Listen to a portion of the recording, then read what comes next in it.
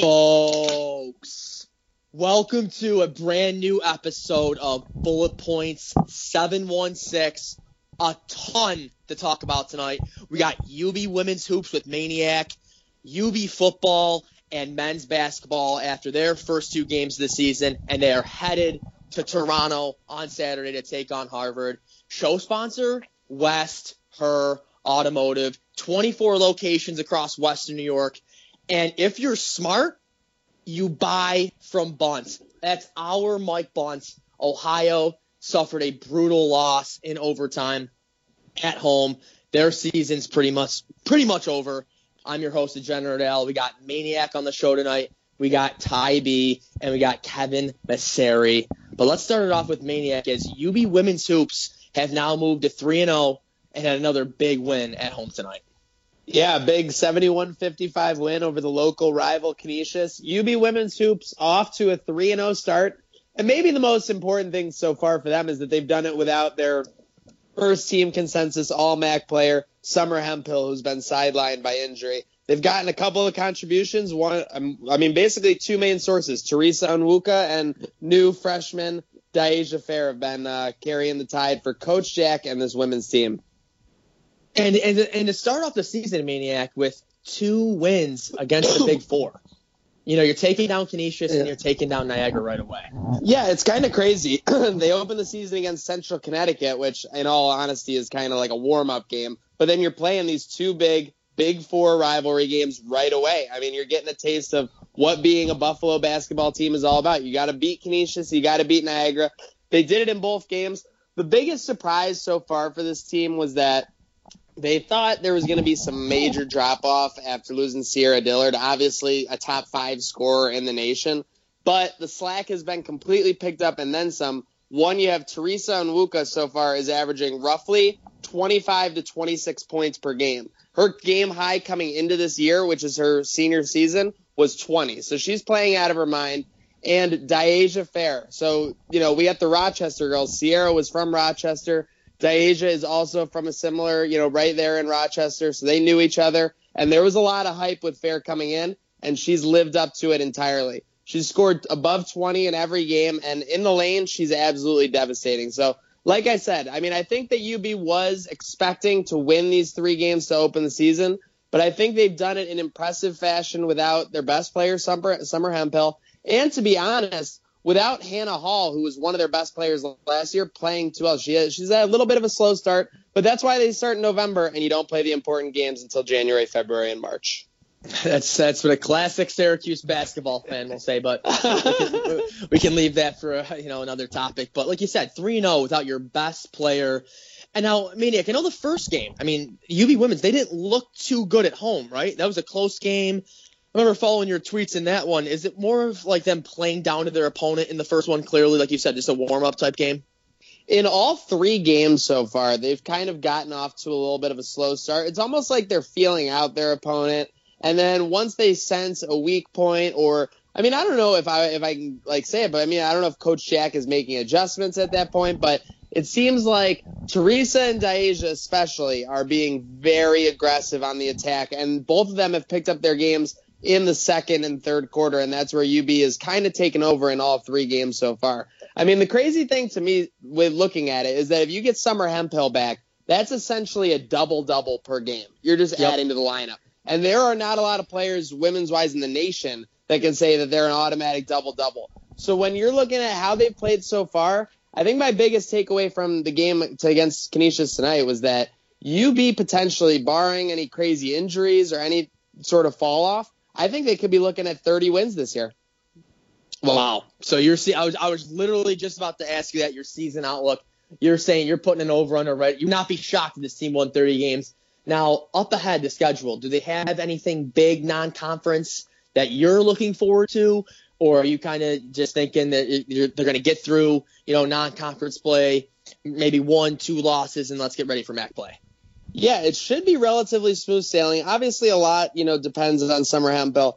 They do have the matchup, a top 5 matchup against Stanford. So you'll remember they actually welcomed the Cardinal to Alumni Arena last December. It was a great matchup. I think It's as crazy as it sounds. I think they played that game on a Friday at 11 a.m. and it was still a pretty packed alumni arena. It was a great matchup.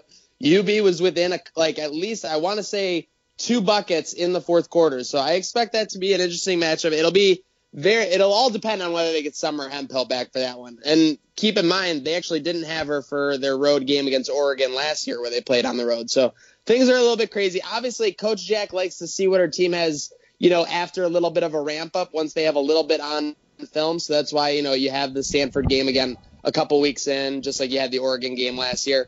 But besides that matchup, I don't see anyone. Obviously, the Bonaventure game, it's always tough to go into Olean despite their recent struggles. Dayton has to come to Buffalo, so UB doesn't have to go to that tough environment. And then after that, you're looking at Dartmouth and then Mac Play. So to be honest, besides the Stanford game, which is obviously going to be a huge battle, it is any time you have a top 5 team in any sport. I literally like their outlook, and honestly, their chances to be favored in a majority, if not all of those games going into MAC play. You cannot sleep on Dartmouth. It does. Those Ivy League schools, they'll get you when you're not focused. But you're right. Last year, UB women's lost their first game at home to Stanford by 7. Hannah Hall made it a 2-point game with 6:45 left in the fourth after a 3-pointer assisted by Sarah Dillard. That was an unreal game. I remember you covering that last year. Oh, that place was rocking, going crazy. And they've been going crazy again this year. Despite it being November weekday games for the most part, they've had some good crowds for their games at Alumni Arena. Litni Arena has been going crazy. And I expect this team to continue to go crazy into January and especially MAC play. Okay, speaking of MAC play, Tybee and Maniac, let's get into some UB football. They've had some time off. I'm pretty sure it's going to be a full 12 days as of Thursday night when they take on Kent State in a couple nights. Bulls are -6 in that matchup, currently 5-4 overall, third in the conference. And it's one of those things where this team is really, really kicking themselves, seeing Ohio lose again tonight. And they're pretty much eliminated from the MAC East, and then you're looking at Miami of Ohio pretty much running away with it. But looking back, the UB Bulls had such a good chance to win the MAC East, Tybee. Yeah, they had a great opportunity, and it's going to be tough now. You look back at it, and that OT loss to Ohio is really going to kill you. I know it was right there for the taking, and it's been a great year for a lot of the team too. You look at Jared Patterson's having a great season. He's up to 995 total yards. He's on pace to have 1,327 yards, which would be 5th all time in school history in the season. So he's up there, and it's just tough to see that the team isn't going to be where they would want to be probably in Detroit this year, but they're on the verge of getting to a bowl game. They just need one more win to get to bowl eligibility for the 3rd time in a row, and that would be the 5th time in school history. So that's phenomenal, at least. You're like you said, you're one win away from bowl eligibility, and the big things you want to talk about with what this team, what you can be happy about, like you said, obviously the running game, no doubt, but I'm pretty sure our own Kevin Masseri said, he sent us a screenshot recently saying this UB defense is one of the top in the country, Maniac. Yeah, the way the stats are compiling, I think it looked like they were about top 20 coming into this week overall in the nation. I think they were ahead of, someone was telling me, Auburn or Georgia. That's just crazy when you see a UB team on that level. It's quite the transformation from last year. They were an offensive powerhouse that was able to get stops, but they really leaned on their offense and just scoring whenever they could. This year, it's been the defense taking over, and because of that, because the defense has been so stout, especially since MAC play started, you look at the last 17 regulation quarters of MAC play, this UB defense has allowed 48 points. That's less than 3 points per quarter that they're allowing in MAC play over the last basically 4+ games. So I think that makes it's like Tybee said, it makes it all the more disappointing that right now they're not projected to go to Detroit due to what Miami of Ohio is doing. That game got away from them as well. All the more frustrating when they were leading Ohio and Miami of Ohio at half. But you can't look on what's happened. You can only focus on what they have ahead of them. And obviously, I think they're ready to do that against Kent State. Obviously, just like UB's won 3 in a row, Kent State comes in having dropped their last 3.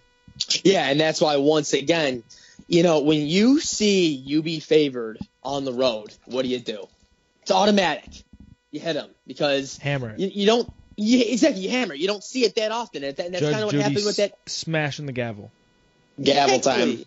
And you saw that spread against Eastern. I'm pretty sure it opened around Eastern -1 in a pick'em, and slowly went to UB 1.5, 2. I mean, you know what the Sharps are going to be hitting, but you're right. It's just very unfortunate when you see Miami of Ohio, who, they're up a game on UB, but that's pretty much 2 because they have the tiebreaker, and they still got to play home to BGSU, home to Akron, 2 of the worst teams in the entire conference, the worst 2 teams in the MAC East. And Akron falls against tonight and is not only 0-10, but 0-10 against the spread. Do you realize how tough that is? I think they're the worst team in college football. Yeah, and UB backdoored them, right? UB covered that spread with a backdoor. Oh, yeah, big time backdoor. Backdoor scoop and score. Yep. Scoop and score. Was that Ladarius Mack? Or no? I can't remember. It was Ladarius Mack. There were scoop and score. There were 2 defensive TDs there. Yeah, exactly. You're right. Yeah, it was second half late. I'm not sure if Mac got the first one or the second one. Mac had the second one. So there you go. So it's just like it's one of those things where it's just like shoulda, woulda, coulda. UB with this team could easily be there, but with those tough losses to start off, conference play is going to kill them. And I even told Maniac, I'm not sure who I was with, when I'm pretty sure after they lost those 2 games, I told Maniac, I said, you know what, you can cut your hair if this team wins the MAC championship. Did I not say that? You did. Yeah. You did. And unfortunately, it looks like we'll be waiting until the Buffalo Sabres make the playoffs. Yeah. All I'm saying is I got hope in Bowling Green. I think they have things going the right direction right now at this point in the season. They're playing Miami of Ohio tomorrow night. It's what is it, November 12th? We're recording this November 12th. I think that 18-point spread for Bowling Green at Miami of Ohio is a little crazy. Miami of Ohio is coming off a huge road win at Ohio. Yeah, I think that's a big letdown spot potentially. I would love for it. Miami of Ohio. I really do. I could see it I happening. do too. Coming off like you said, a huge win in Athens. Now, this is where we talk about playing down to your opponent. Bowling Green, 3-6. They're 3-6 against the spread. It's going to be interesting to see what they can do. On the road in Miami, throw the records out in that kind of game, midweek action. You never know what could happen. No doubt about it. But Al, we got to talk about this game a little bit here. You got Kent coming in 3-6 too. Allowing 31.3 points per game, allowing 469 yards per game, the 12th worst in all of college football. Kyle Van Treese grew up in Stowe, Ohio, just 5 miles away from Kent. Do you see him having just some sort of career breakout game and a homecoming game? Van Treese? He could. I mean, 15 to 23, the last game, 206 yards, a touchdown, 2 rushing touchdowns. He's thrown for 8 touchdowns, only 1 interception since he's become starter. Yeah, I do expect a big game out of him, and especially on national TV, he's made the most of this opportunity with Myers suffering the injury, and people have been really impressed with this guy. So I think, once again, UB is 6-point favorites on the road. I think, Kyle Van Treese, this offensive line, they're veterans, they're talented. When you have a running game like this as a quarterback, I mean, when teams are stacking the box to shut down these stud sophomore running backs, I expect him to have another big day. Yeah, I think you can get a lot more camaraderie with these receivers now, especially you're working with some of these guys more as that second quarterback early on in the season because you have so many of these young receivers. They're all rotating all the time. I think you can get that camaraderie. He's had a good connection with Antonio Nunn. Maniac, what are your thoughts on this? You think they can get that win? Oh, most definitely. I mean, Tona Am has been going nuts, and you really see it. If they can, the way I look at it is that the UB running game is not an impossibility, it's an inevitability. Either it's going to get going in the first half or it's going to eventually get going in the second half.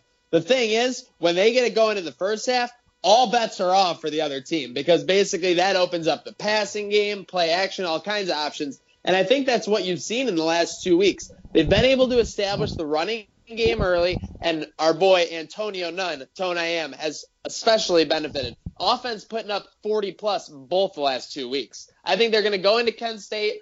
They're going to play a methodical game. Might be a little lower scoring than the last couple weeks, but I think that no doubt they're going to go in and take care of business. Lance, LL Cool Play, and the boys are on a roll. Could not agree more, Maniac. And it's time to bring in Kevin Masseri from Rochester, New York.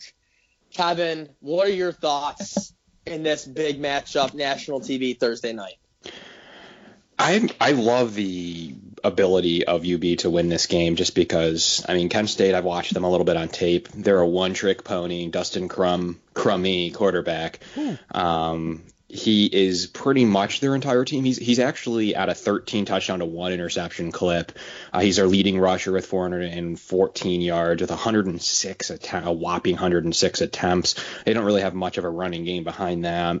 They do have a nice sophomore receiver, Isaiah McCoy, I really like. I think he could be an NFL prospect, 6'3", 182, 40 catches for 525 yards and 4 touchdowns. So we'll see how he develops over his MAC career. He was out last week, I do believe, right? He was. So it looks like he didn't travel to Toledo. I'm not sure his status of Thursday. Yeah, I haven't heard anything or seen anything either.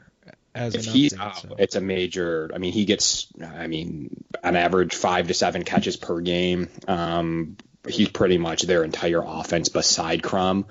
So if he's out, it's huge advantage UB. If he's in, he's not my favorite guy to have to play against in this one. Behind him, they really only have Cavius Price. Just an average senior receiver. He's only 5'6", 166. Can be a little annoying, but isn't going to, I don't think, take over the game. But that's why we need to see what happens with McCoy. Their defense is terrible. They've played poor. Crum actually played pretty well and kept this team in most games that they've played. I mean, they lost Toledo by 2, Miami, Ohio single digits, crushed Akron, got beat pretty bad by Wisconsin, but beat BGSU pretty bad. So they've had a pretty good schedule with Auburn and Wisconsin, both ranked in the top 10 at the time. So Crum's going to be annoying. He's going to be annoying next year as a senior. But, I mean, I think that's pretty much all I have, Al. I'm looking forward to a high-scoring game. I think Ty B read off the statistics.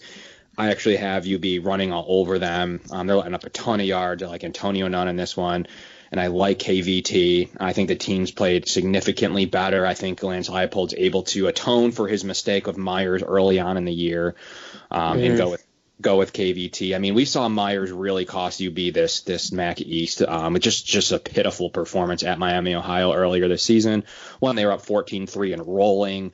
Through a really bad pick, through another really bad pick, and then that to start the game or start the third quarter was that pick 6. I just at that point he just was clearly, I don't know, he ended up getting that injury. I don't know what happened there, but I like the KVT start. I think the offense is moving well. I like UB in this one, 35-17. Yeah, and God, like you said, I mean, with that Kent State defense, you're seeing a pretty decently high over-under for a UB football game in this one, and Vegas thinks the same thing about that Kent State defense with an over-under of 56.5. So they got to be expecting the Bulls to roll, easily put up points in the 30s. And wanted to ask both you guys, Ty B and Kev, when it comes to, looking at the 2019 MAC standings. It's pretty, shocking, obviously, because people thought Ohio was going to roll through the MAC East. They're right now sitting in third place. And you're looking at the MAC West, where typically it's the Toledo Rockets and Northern Illinois, running on top of that division. And on top of the MAC West is Western, Central, and Ball State. So I want to ask both you guys, what were your biggest surprises with these standings this year and these teams? Well, I really thought that Ohio was going to dominate. Everyone was just building up Nathan Rourke. He had a great year last year for Ohio and those Bobcats. Obviously, he didn't return all of his weapons, but you thought that, they could still keep that continuity going with that offense. A lot of people, had a lot of faith in Toledo as well. I'm not too surprised that Western's up there in that division because of what, PJ Fleck was building before he left there. You build a good recruiting base and can continue to pull from that, and that's how you create success within the MAC. So I understand that from them.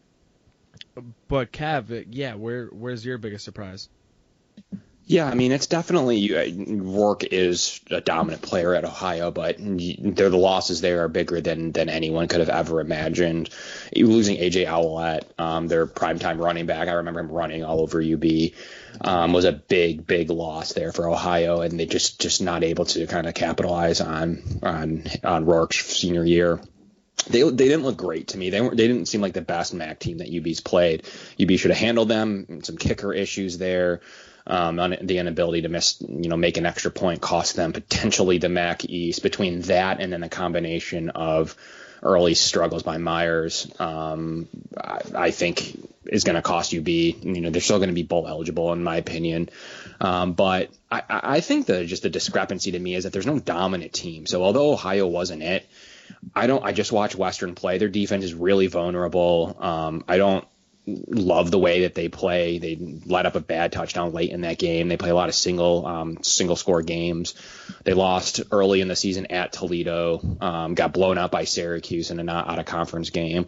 That I think they usually play that game yearly. So I don't love that team. I watched Central play too, and when they played UB, they didn't look great. I just think the lack of top end talent in the MAC in terms of team talent is the most shocking thing to me, Al. And then you see Miami, Ohio, who I saw on film last year when they played Buffalo. That game, they lost that late in the game to UB, but they played up really well against a good UB offense.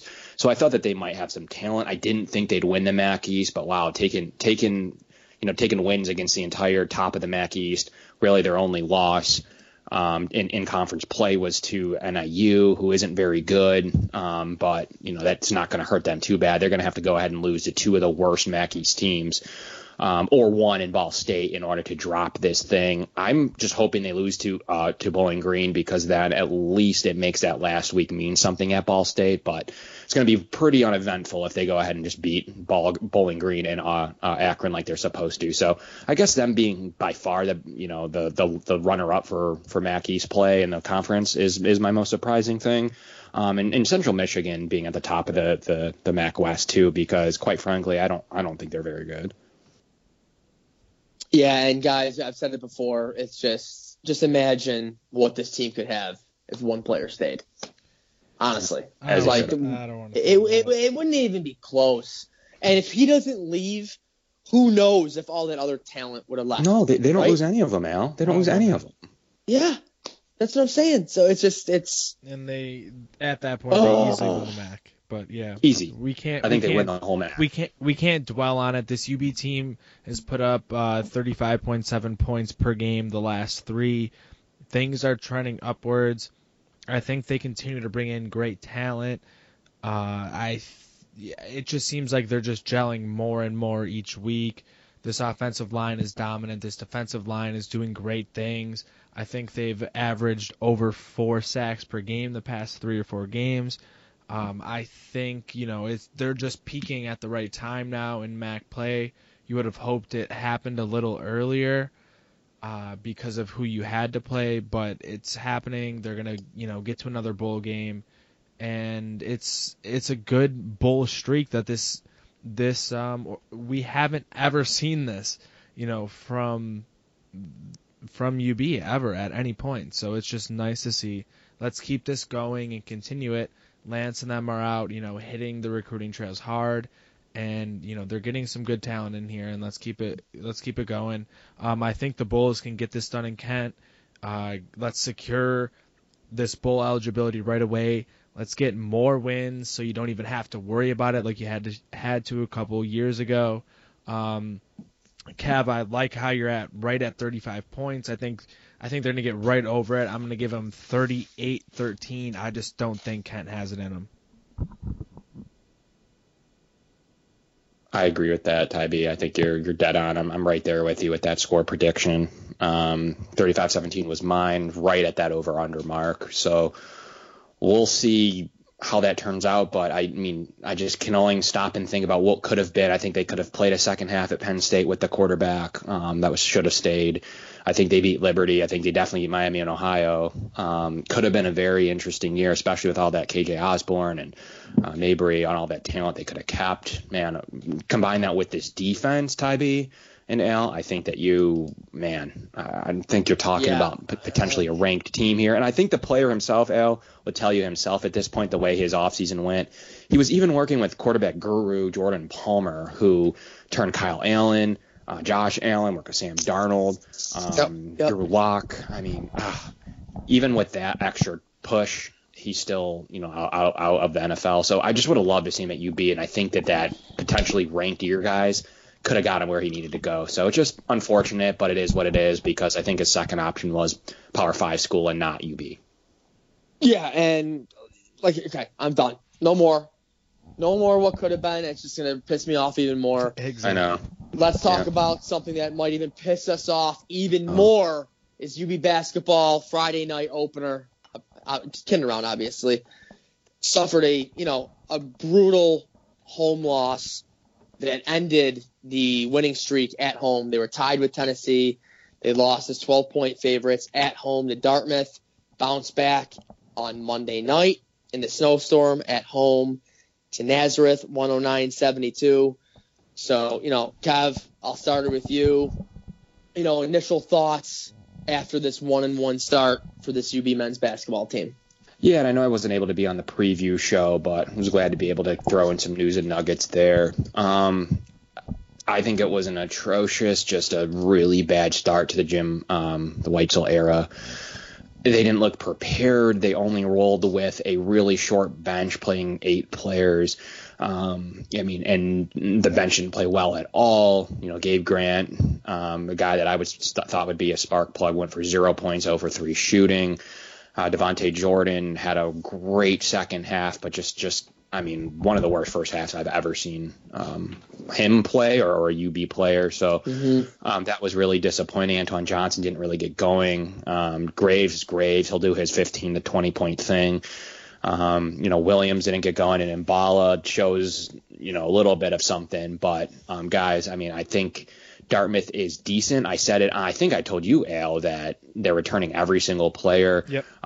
They also locked down Florida Gulf Coast to 49 points. I think they're going to be a legit contender in that Ivy League. Them, Penn, Harvard, who actually dropped to Northeastern. So it was funny when I noticed that entire team was returning, and I did some film on them. I realized real quickly that they were legitimate on the defensive side of the ball.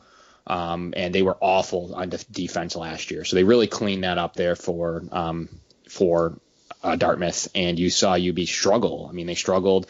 If a team's struggling on offense, that could mean the defense is doing their thing. So, guys, I think that's where I start with this, that UB was, not prepared. I had rumblings inside the team that they told me they were really worried about Dartmouth as they saw Penn knock off Alabama earlier that week, and they are working hard. So there must have been a mismatch problem. And I just think at a young team, you saw that, they're struggling to get some synergy as a team. And, quite frankly, I thought they needed to play a little bit deeper of a bench and bring some more players off. But we've heard, now that Skogman's going to be redshirted. We've heard a couple of other news and notes about this UB team. Fagan's still recovering. Brock has got a foot injury. So they were kind of caught off guard there early on in this and kind of rebounded nicely. I still think they have some defensive things to work out, guys. You never want to have a D3 opponent go over 70 points on you. The offense seems to be there. So, guys, I'm excited for this. I think Harvard's the next challenge, but you can't go out 0-2 in the Ivy League to start this thing. It's going to be a tough way to do this.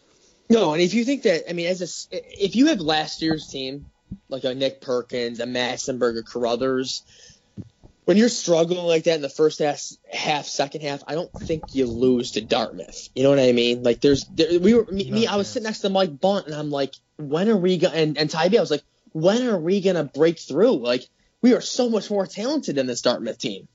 And there were flashes in the second half where UB went on some 4-0, 5-0, 6-0 runs, cut it to like 3 or 4, but we never got past that point. And like I just feel like if that was a more senior-led team with players that have been here, the UB gets that win, and there's no way we lose at home to Dartmouth. But I mean, Tybee, I don't know what you were seeing, but it was just it was just a very, very frustrating game to watch.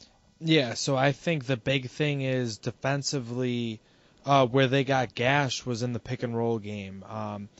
You gave up 46 points in the paint. Oh. And that comes directly off those pick and rolls. They were able to get close shots time and time again, and that was the big problem. I think the rotation was lacking on those. You weren't getting the right movement. It was a sort of a lack of communication, I think, because later on in the game you did see them sort of make adjustments, and in that Nazareth game they were cutting them off a lot, especially early on. From that, and I think they made some good adjustments from there. You had LaQuill Hardnett and Gabe Grant both go 0 in the game against Dartmouth. I thought Hardnett, looked confused in that pick and roll game. Every single time he got beat, you had him getting taken right off the floor. So why'd you keep throwing him right out there? Maybe throw someone else out there. Try something. Obviously, they didn't do that, and that's what ended up with the loss. UB last year offensively was a huge part of it came from the fast break game. They only had 9 points against Dartmouth on the fast break, and when they played Nazareth, you had 39, and you had 46 bench points as opposed to just 5 against Dartmouth. So that's a huge difference. Obviously, the change in competition is the big thing, but they were playing a different style of game. That's the UB offensive game that we're used to seeing the past couple of years, and I think that's where they're going to excel because you have athletic 3 through 5 because you're not going to play an authentic center. You know what I mean? So that's going to be a huge part. You're going to have to be more athletic last year, moving it. Yeah. What was the score of the game last year? 90. What was it? 110. It was pretty. 40-point difference? 109-72 against Naz. No, the Dartmouth. Did you say the Dartmouth UB game last year? You referenced the fast break points. Oh no, yeah, it was 9 against Dartmouth this year, and then against Nazareth it was 39. Oh, okay. Okay. Sorry, I thought you said the Dartmouth game last year. It was Naz this year. Okay, gotcha. Yeah, it was a 40-point game difference, I believe, roughly around there, and then a 35-point win and a 5-point loss here. Are we saying that UB was 40 points different? Because it's the same Dartmouth team, so we can say that with everything that the Dartmouth team didn't change. It's the same players exactly. They had gotten a little bit better with another year, but there's a 40-point difference from this Dartmouth team coming on the UB floor. And this year where they lost by 5. So guys, I mean, we can say that 40 points different. I don't think no. I think it'll make up for it throughout the season. Obviously it's an early game against a decent legitimate competition. The Ivy is probably going to get 2 teams into the tournament this year. And they return everyone. When you play someone early on in the season, when they have that cohesiveness and that communication on defense and on offense, it's tough when you're a team trying to just adjust to that and trying to get your bearings in that first time when you have 3 new starters. It's a whole different ball game. And especially, everyone coming off the bench and the roles everyone's playing is completely different. It's a whole different ball game. I still, don't like how they only played 8 guys against Dartmouth. I thought, maybe bring someone in for a spark, especially early on in the season, but we'll see what they do. But I think it's more of a one-time thing. I don't think that it's going to be symptomatic of UB throughout the season. Yeah, guys. If you look at it, quick. Yeah, go ahead. You against Dartmouth, you play 8 players. You got Grant, LaQuill Hardnett, Segou off the bench. Obviously with Brock being out, do you see Brock and someone else contributing a lot of minutes in key games when MAC play rolls around, or when you got to play UConn or Vanderbilt or DePaul? I mean, obviously with UB last year, it was typically a 7-8 man rotation. Do you see it going that much farther this year? Yeah, I think it should, because I think you're deeper in those final spots than you were last year. So to be close to last year, or to try to be where you were, I mean, it's tough to say they're going to be close to that, but to be even close, you need to play a deeper bench. So to me, that means I like the spark that I've seen in the two games that, beside this Dartmouth game, the Naz game and the Damon game, I really liked the spark that I saw from Savion Gallon.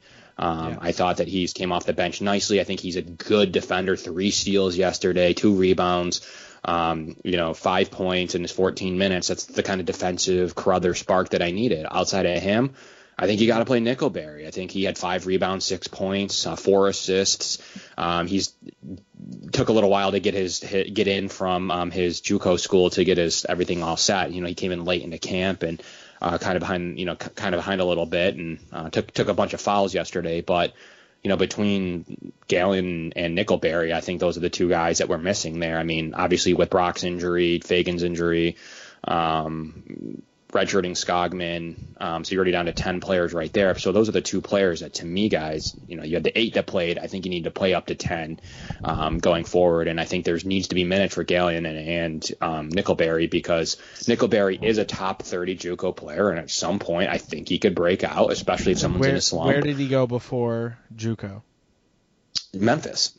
So, Power 5 player, was recruited as such, and I think he's a solid basketball player, 6'7", 210. He's a big guy. I think that we had a little bit of, William struggling early in that Dartmouth game, and, Gabe Grant struggling. I think Nickelberry. So I don't know if that was you're going to sit out this game and continue to learn, or I don't know what happened there, but not playing him was a little strange. I get Gallion because he was a raw freshman, kind of the last man on the recruiting class, if you want to say that. But at some point, kind of like you did Carruthers and kind of like you did CJ, I think you got to give this guy some minutes just to make sure he is what he is. I've loved what I've seen from him, and Nickelberry's going to come out. I think he had a decent showing yesterday, and I want to see him against Harvard. I don't think it should ever be less than a 10-man rotation, guys. I don't know where you stand, Ty B, but that's where I'm at. Honestly, I'm pretty much right there with you. I think Gabe Grant, obviously not a great showing against Dartmouth, pulled it together against Naz, put up 12 points. The same thing with Antoine Johnson, 12 points, and Janathan was actually right there as well. So that's great to see from those guys. Those are the main guys you need to step up, but you need people from the bench to do more, and you saw that in that game. Obviously because they got more minutes and whatnot, but I think they're going to be people who are going to help this team get to that next level. You're going to have that compete level from everyone for the entire game, and if you want to get that, I think you're going to have to do that rotation, because you don't have as much talent necessarily, or at least as much experience as we did last year. But this game against Harvard is a winnable game just because of what's going on with them right now. As you look at the Crimson right now, they're projected to win that Ivy League, 15-17 first place in their preseason poll. Tommy Amaker has done a great job with that team. They've won like 7 of the last couple Ivy League titles. Recently, they returned 96.7% of their scoring, but the big issue right now is Bryce Aiken, their leading scorer from last year, who put up 22.2 points per game last season and was the Ivy League Player of the Season, is actually out right now with a calf injury, and the Player of the Year the season before that, Seth Towns, who missed the entire last season, still is not back from injury. He put up 16 points and 6 rebounds that season. And, they're still dealing with those injuries, and they lost an early game against Northeastern that they were expected to blow them out, too. So I think that's a winnable game still up there in Toronto, Al. Oh, yeah. I mean, I think, when we go into Toronto next week, I think that's arguably our toughest non-conference game of the entire year. When you talk about, UB's got to take on Harvard, DePaul, Vanderbilt, and could be a tough stretch in Charleston, depending on if you beat UConn. You have potential to play Xavier. And I know Florida's on that other side of the bracket. But before we get, too deep into the non-conference schedule, it's getting late here on this Tuesday night. I had a question for both you guys, and want your honest opinion on Jonathan Williams. After what you saw him do in his first year, after what I saw Friday night in that opener, I'll admit it, I did not see Monday night from a tape standpoint, but I just don't know if at this point I'm 100% sold on this guy being a starter for the UB Bulls. And I don't know if that means starting Hardnett, who obviously right now he's been banged up a little bit, and he didn't even look that good against Dartmouth. Looked but lost. He looked lost in the pick and roll game especially. And he was someone who, Coach B and Oates brought in that was supposed to be a Bull last year. He comes this year, who I thought he'd be an automatic starter. And I remember talking to Oates when we did a show with him prior to the season before, saying that, Jonathan was supposed to be this, future MAC player of the year. And I'm just not seeing it right now. And even in year 2, I don't know if this guy's a starter for this team. And, Kev, I'll start with you. Go to Ty B, but I really want to hear both your guys' thoughts on this player. Yeah, I mean, knowing him from Rochester, and I actually have some friends and that know his father and stuff. And I guess I can comment on him a little bit, kind of preface it by saying he was excited. I don't know if I should use the word excited. He was interested when Oates left because he thought his time would come. For some reason, the Oates Coach B theory or the blue collar or whatever wasn't a great fit. So actually, when the coaching staff changed to Weitzel, I heard that there was no chance he was going to leave, and he was excited for this year. Obviously, the playing time has tripled, 9 minutes per game last year, 22 minutes now. Defensively, he always worries me, guys. I don't think he's there defensively. The problem is I think Nickelberry is, and it could be time to start David Nickelberry once he shows he's picked this thing up. Jonathan Williams has a whole year ahead of him or more.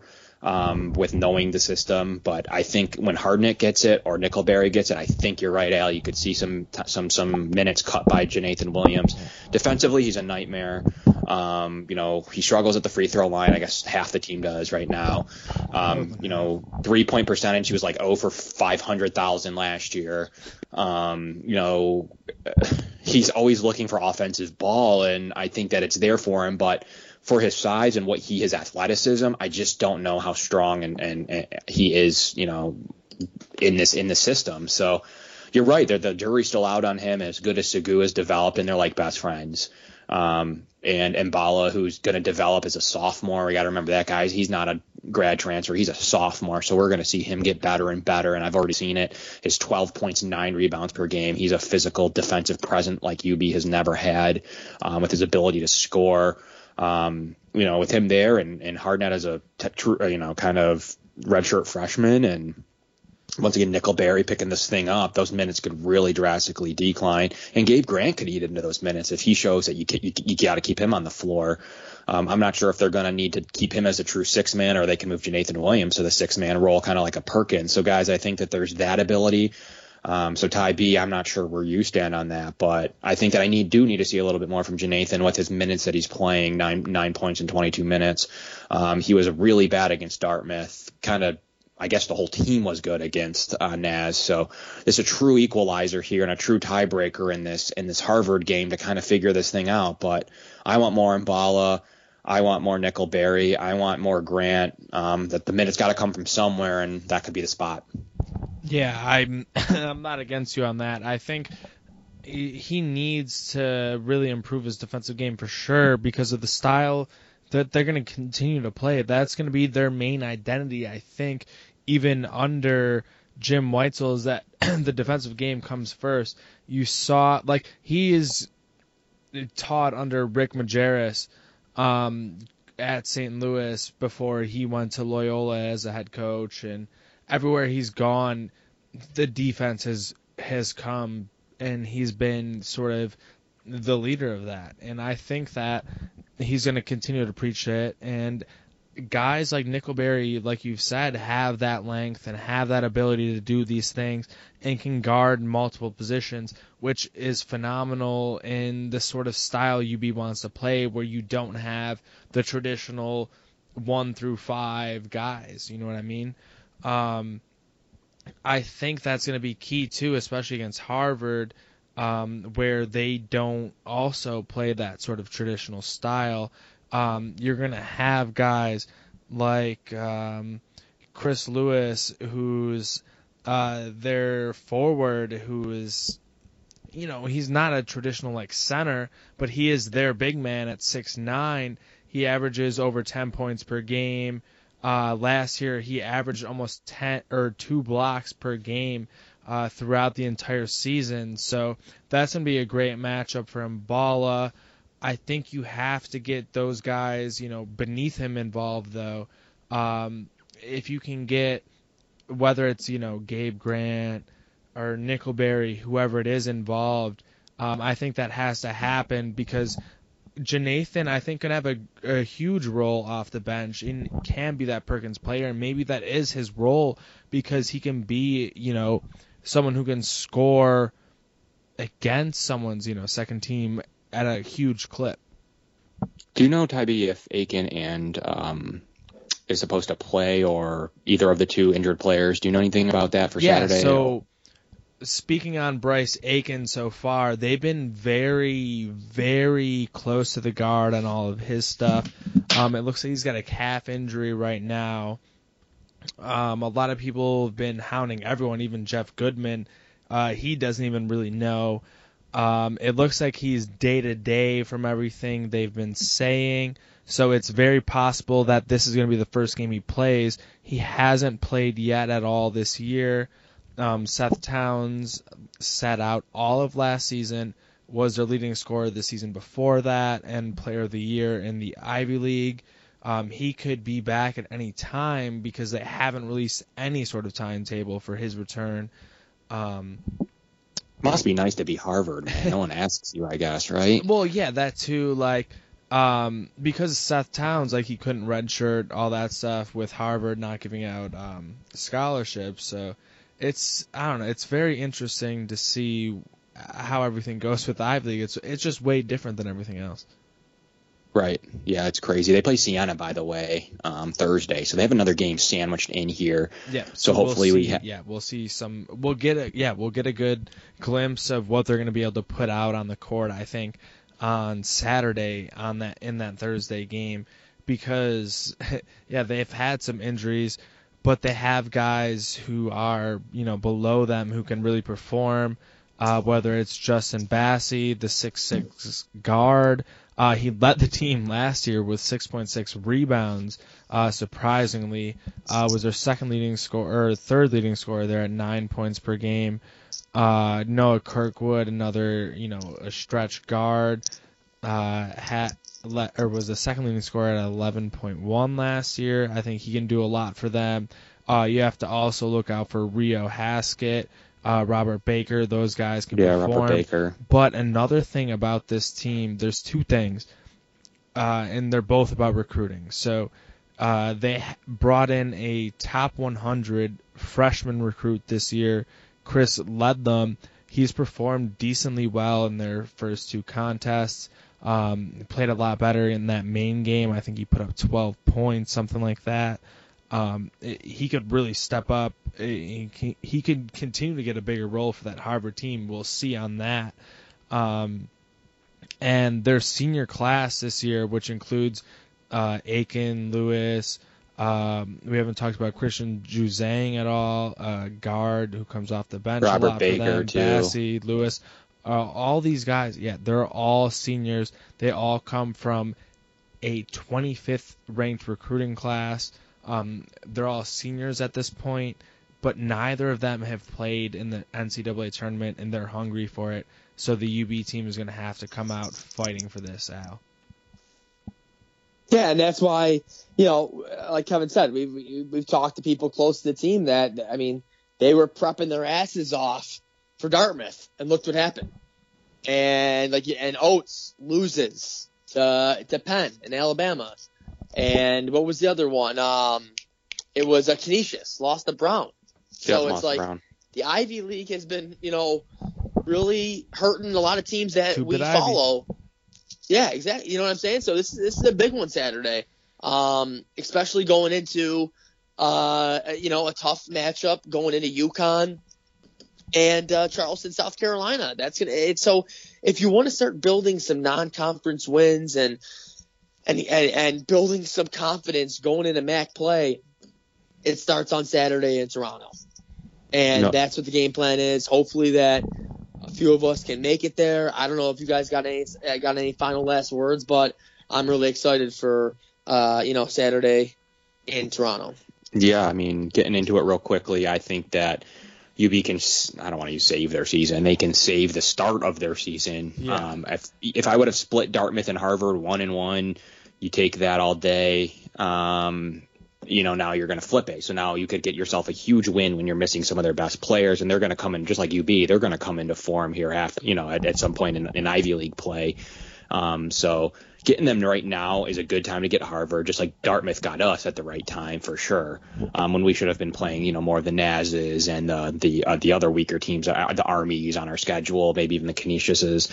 Dartmouth got us with specifically the greatest time they could. Before we even played Nickelberry. I mean, so Harvard, I think they have a challenge coming to Toronto. I don't know if there's going to be a pro anything crowd there, but it's a neutral floor game, a great equalizer, the neutral floor. And you're going to get a much better ready UB team than you did against Dartmouth, and maybe play a little deeper guys. And Bala's already developing and going to play a little bit more Nickelberry. I think UB can pull this one out by 2 or 3. I mean, I got this game. This is with missing their 2 players, with those guys back. If we hear, word of Siena or other, as they come back this weekend, this is going to change. But if those 2 guys are out, I think UB pulls it together, gets another big win. If you remember that Nate Oates' tenure started with a loss, pretty poor loss too to start his tenure. So Weitzel has a chance here to bang down low, show Bala, really play some defense like this Ivy League likes to, and get away with this one. I got a 78-74 game, guys. UB's favored with those 2 players out. Real quick, who did Oates lose to? It was. Who was it? I just looked this up. What was it, 2015? Was that his first year? Yep, I'm looking right now. They beat Pitt Bradford and they lost to Was that 15? Or yeah, was it 14? I'm looking at 15-16 right now. And that year in 15-16 they lost to Miami in the NCAA tournament. So that would have been the right year, right? Yeah. So they won to Pitt Bradford was their first game? Yeah. Who was their second game? And they lost back-to-back to Old Dominion and St. Joe's. Those are the 2 games I was thinking of. Okay. I didn't realize there was a Pitt Bradford game in front of them. Yeah, Skeet led the team with 12 against Old Dominion. Oh, Skeet went for 12, against ODU. Yeah, I remember that playing really poor at Old Dominion. And then that Hall of Fame tip-off, that's right. They played like trash in that.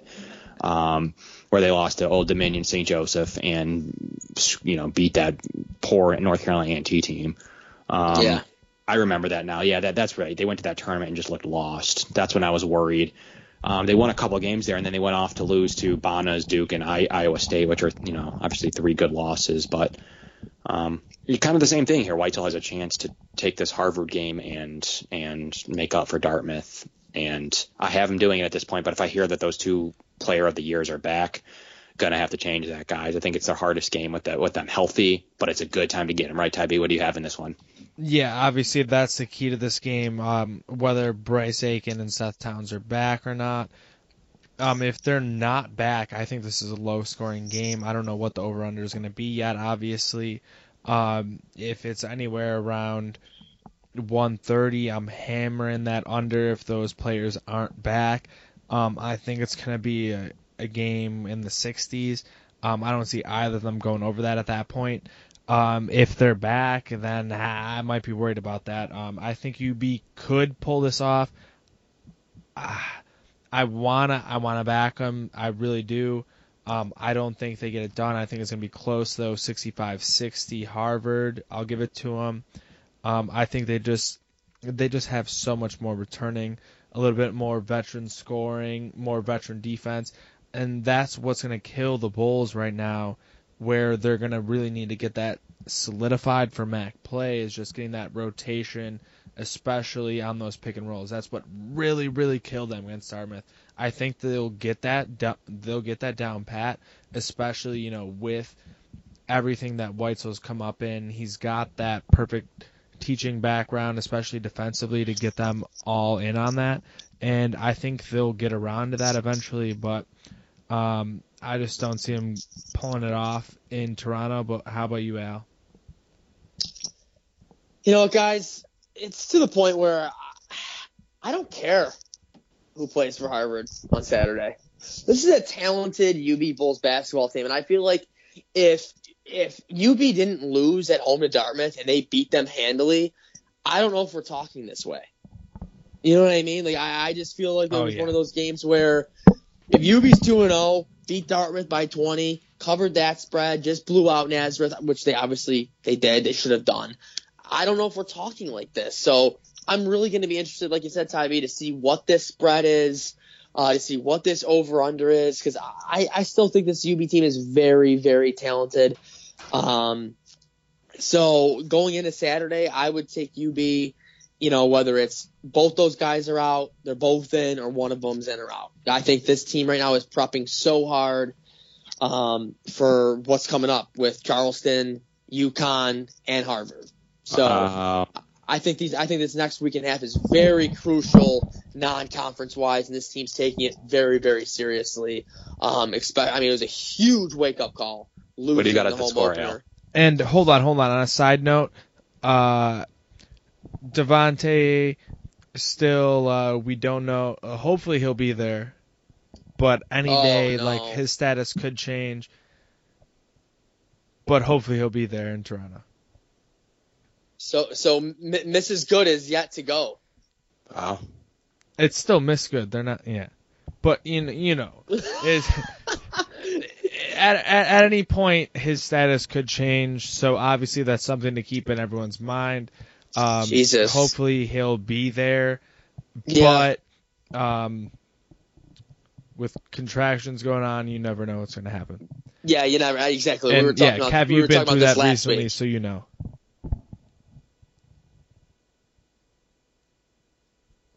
Paging Kevin.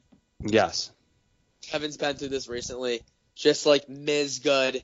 So yeah, we're hoping Devonta, is ready to go and can make it happen on Saturday. Because that would be obviously a devastating loss. Obviously, the free throw percentage for the team might go up, but you lose a lot of senior leadership. What do you got the score? What do you got the score? Defense. Score, I'll go 67-59 Bulls. So you're pounding the under too. Yeah. I think it's defensive ball game, just like a low scoring game like it was against Dartmouth. I don't know if the offense is all there yet, so I'll take Bulls and the under on Saturday. Wow. Yeah, I mean, prayers up and good vibes for Devontae. Yep. Luckily, if things in those regards go soon, he should be okay. The only thing I would say, if this is Thursday or Friday thing, I don't think that would be good for his game status, but really great for his family. As I think us at Bullet Points, wish them all well. And of course, what a great time and great reason to miss a basketball game if you have to. But the only reason. Yeah, I think so too. So it could change, the team as well. But I think Segu's ready for it. I mean, the team's plus minus and Corsi scores that I've seen posted for the team when Segu's in are really strong. So it could be his time to shine if that happens. So guys, I'm looking forward to this one. Really big game in Toronto. Really get this thing kicked off, and it could be Weitzel's first signature win, setting him up for Charleston. So good time to get Harvard. Rather have him now than in December. Exactly. They might need this for their profile if they're looking at the tournament this year. Yep. Kev, you just nailed it on the head. This is Weitzel's first big non-conference game. Ty B, dare I say it? It's the UB basketball Super Bowl of November. It is. Got to get it done in Toronto. So, folks, thank you for joining us. Follow us on Twitter at BulletPoints716. Kevin Masseri, Ty B, Maniac with the women's team. Buy from Bunt. That's all I'm going to say. If you're at West Her, Hashtag buy from Bunt. hashtag buy from Bunt. Get your car from West Her. Get your car from West Her. That's what you got to do. But, yeah, folks, hopefully we see y'all in Toronto. Good night now.